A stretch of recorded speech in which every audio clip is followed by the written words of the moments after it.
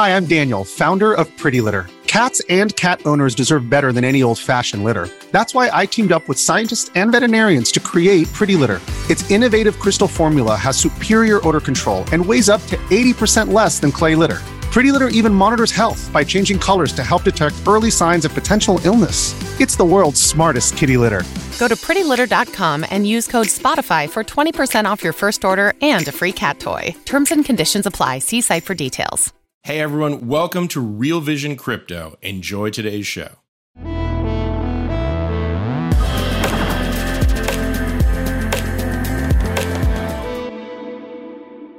Welcome to Real Vision Crypto. I'm Ash Bennington. Today, I'm joined by Sam Helene of CMT Digital to talk about EMEA, that's Europe, Middle East, and Africa. What's happening in crypto? Sam, welcome to Real Vision. Yeah, it's great to be on, Ash. I'm a longtime listener. Thanks so much for hosting me. Well, it's awesome to have you on the show. Sam, we were talking a little bit offline. Tell us about your shop. So CMT Digital is the blockchain and digital assets investing, trading, and legal and regulatory policy advocacy subsidiary of the CMT Group, which is a 25-year trading and investment firm by background. Originally founded around the transition from analog in-person pit trading to electronic trading. The founders really wanted to capitalize on the emergent electronic trading phenomenon. So they started up CMT, which stands for Capital Markets Trading, in Frankfurt, Germany, and eventually expanded all around the world using electronic trading, trading in 5 different continents, trading on 5 different continents with offices in Seoul, Tokyo, Sydney, Honolulu, Frankfurt, London, all around the world. The markets were kind to the founders in the mid 90s and really allowed us and emboldened us in many ways to continue to pursue this strategy of investing time, money, and really mind share into emergent technology. And so we continue to invest on the trading side and also invest in many of the emergent venture capital and hedge fund managers in the space, and then eventually started to make direct investments into private equity and venture capital type businesses. And we got into the blockchain and digital asset space in 2013. Originally, from a legal and regulatory standpoint, we were really interested to see how Bitcoin at the time would fall into different regulatory frameworks. I think that's still, especially in the United States, an ongoing question. But that was our entry point into the space. We started to develop a network here in Chicago and really started to see that a very large cohort, even in the early days, of people that we respected were spending a material amount of their time investigating this asset class. And so in 2015, we went in, we bought Bitcoin. In 2017, we started a crypto trading desk. And that crypto trading desk is active today with offices here in Chicago and London and some other traders positioned around the world. And then in the fall of 2017, we really noticed the infrastructural gaps that were existing primarily in the financial services space for institutions and individuals to onboard into the digital assets and blockchain space. So we started making investments in operating companies at that time.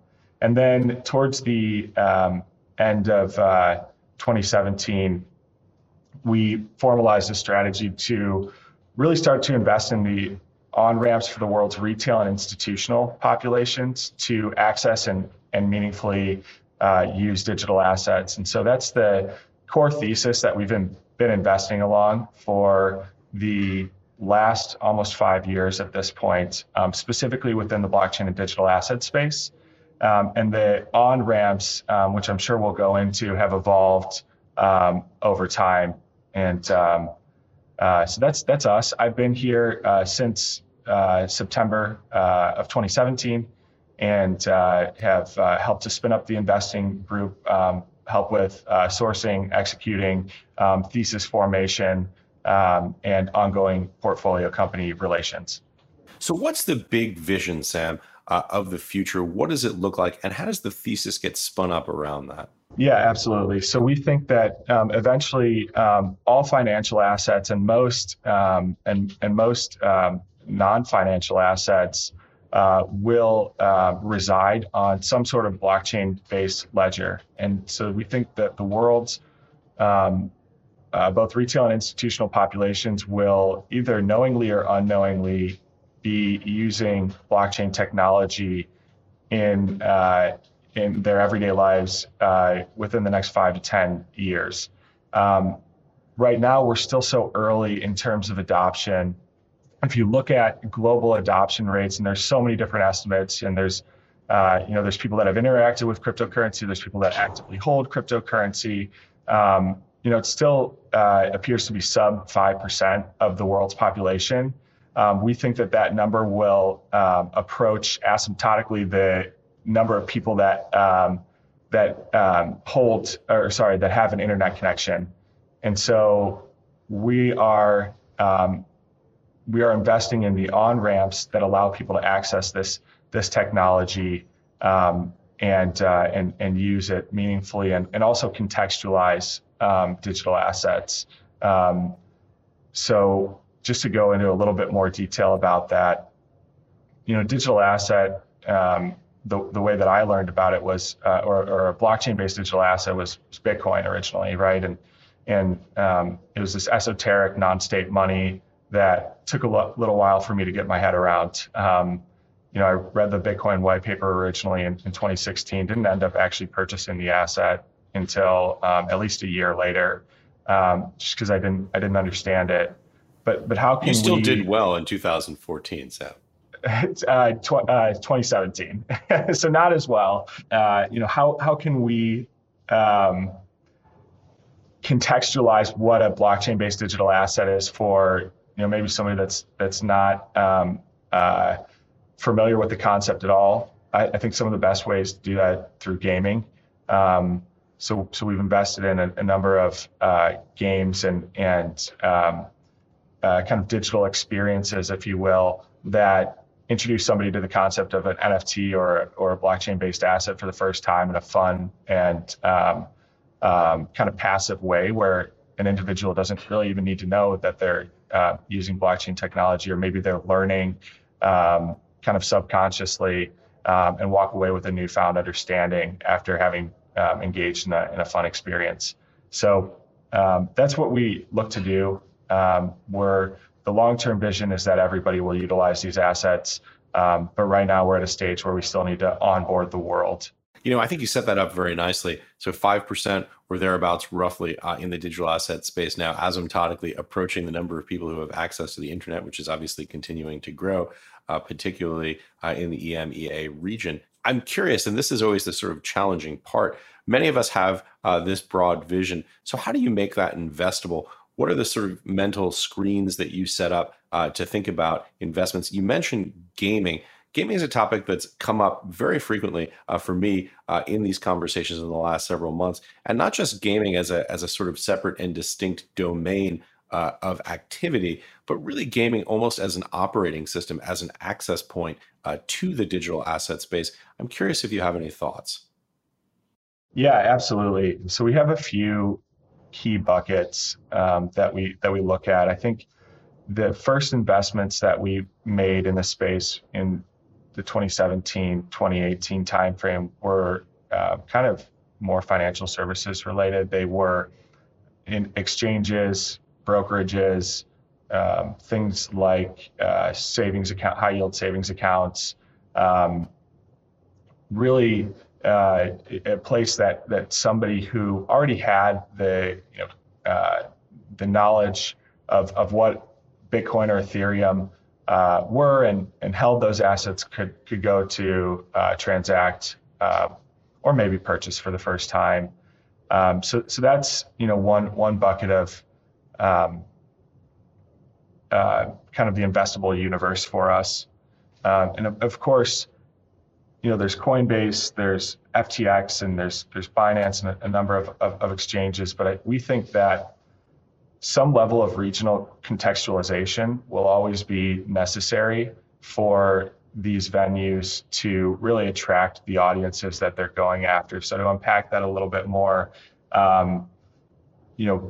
cultures vary so widely that, in some cultures, people might put as a cultural norm, might put money away in a savings account and never look at it again. Others might spend every paycheck that they get.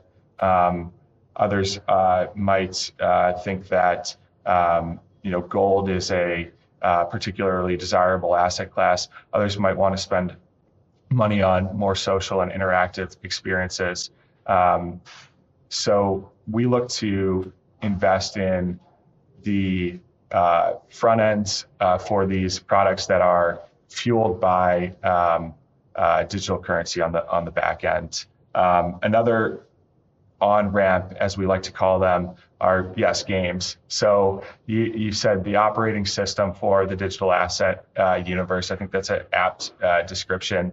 As we follow this trend of increasing digitization of things, people are spending more and more of their time in the metaverse.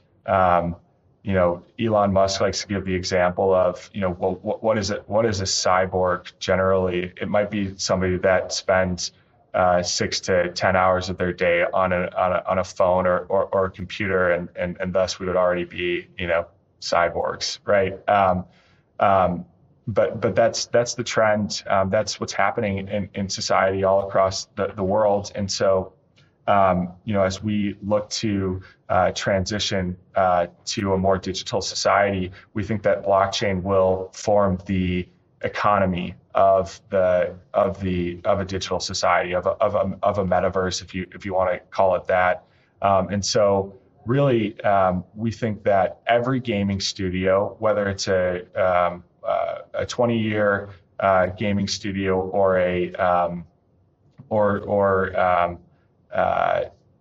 really any studio at all, will utilize blockchain technology within their games as a way to monetize customers and as a way to just engage in this increasingly digital economy. Hey, if you like this clip, be sure to check out the full interview and more only on realvision.com/crypto. It's 100% free. Sign up now.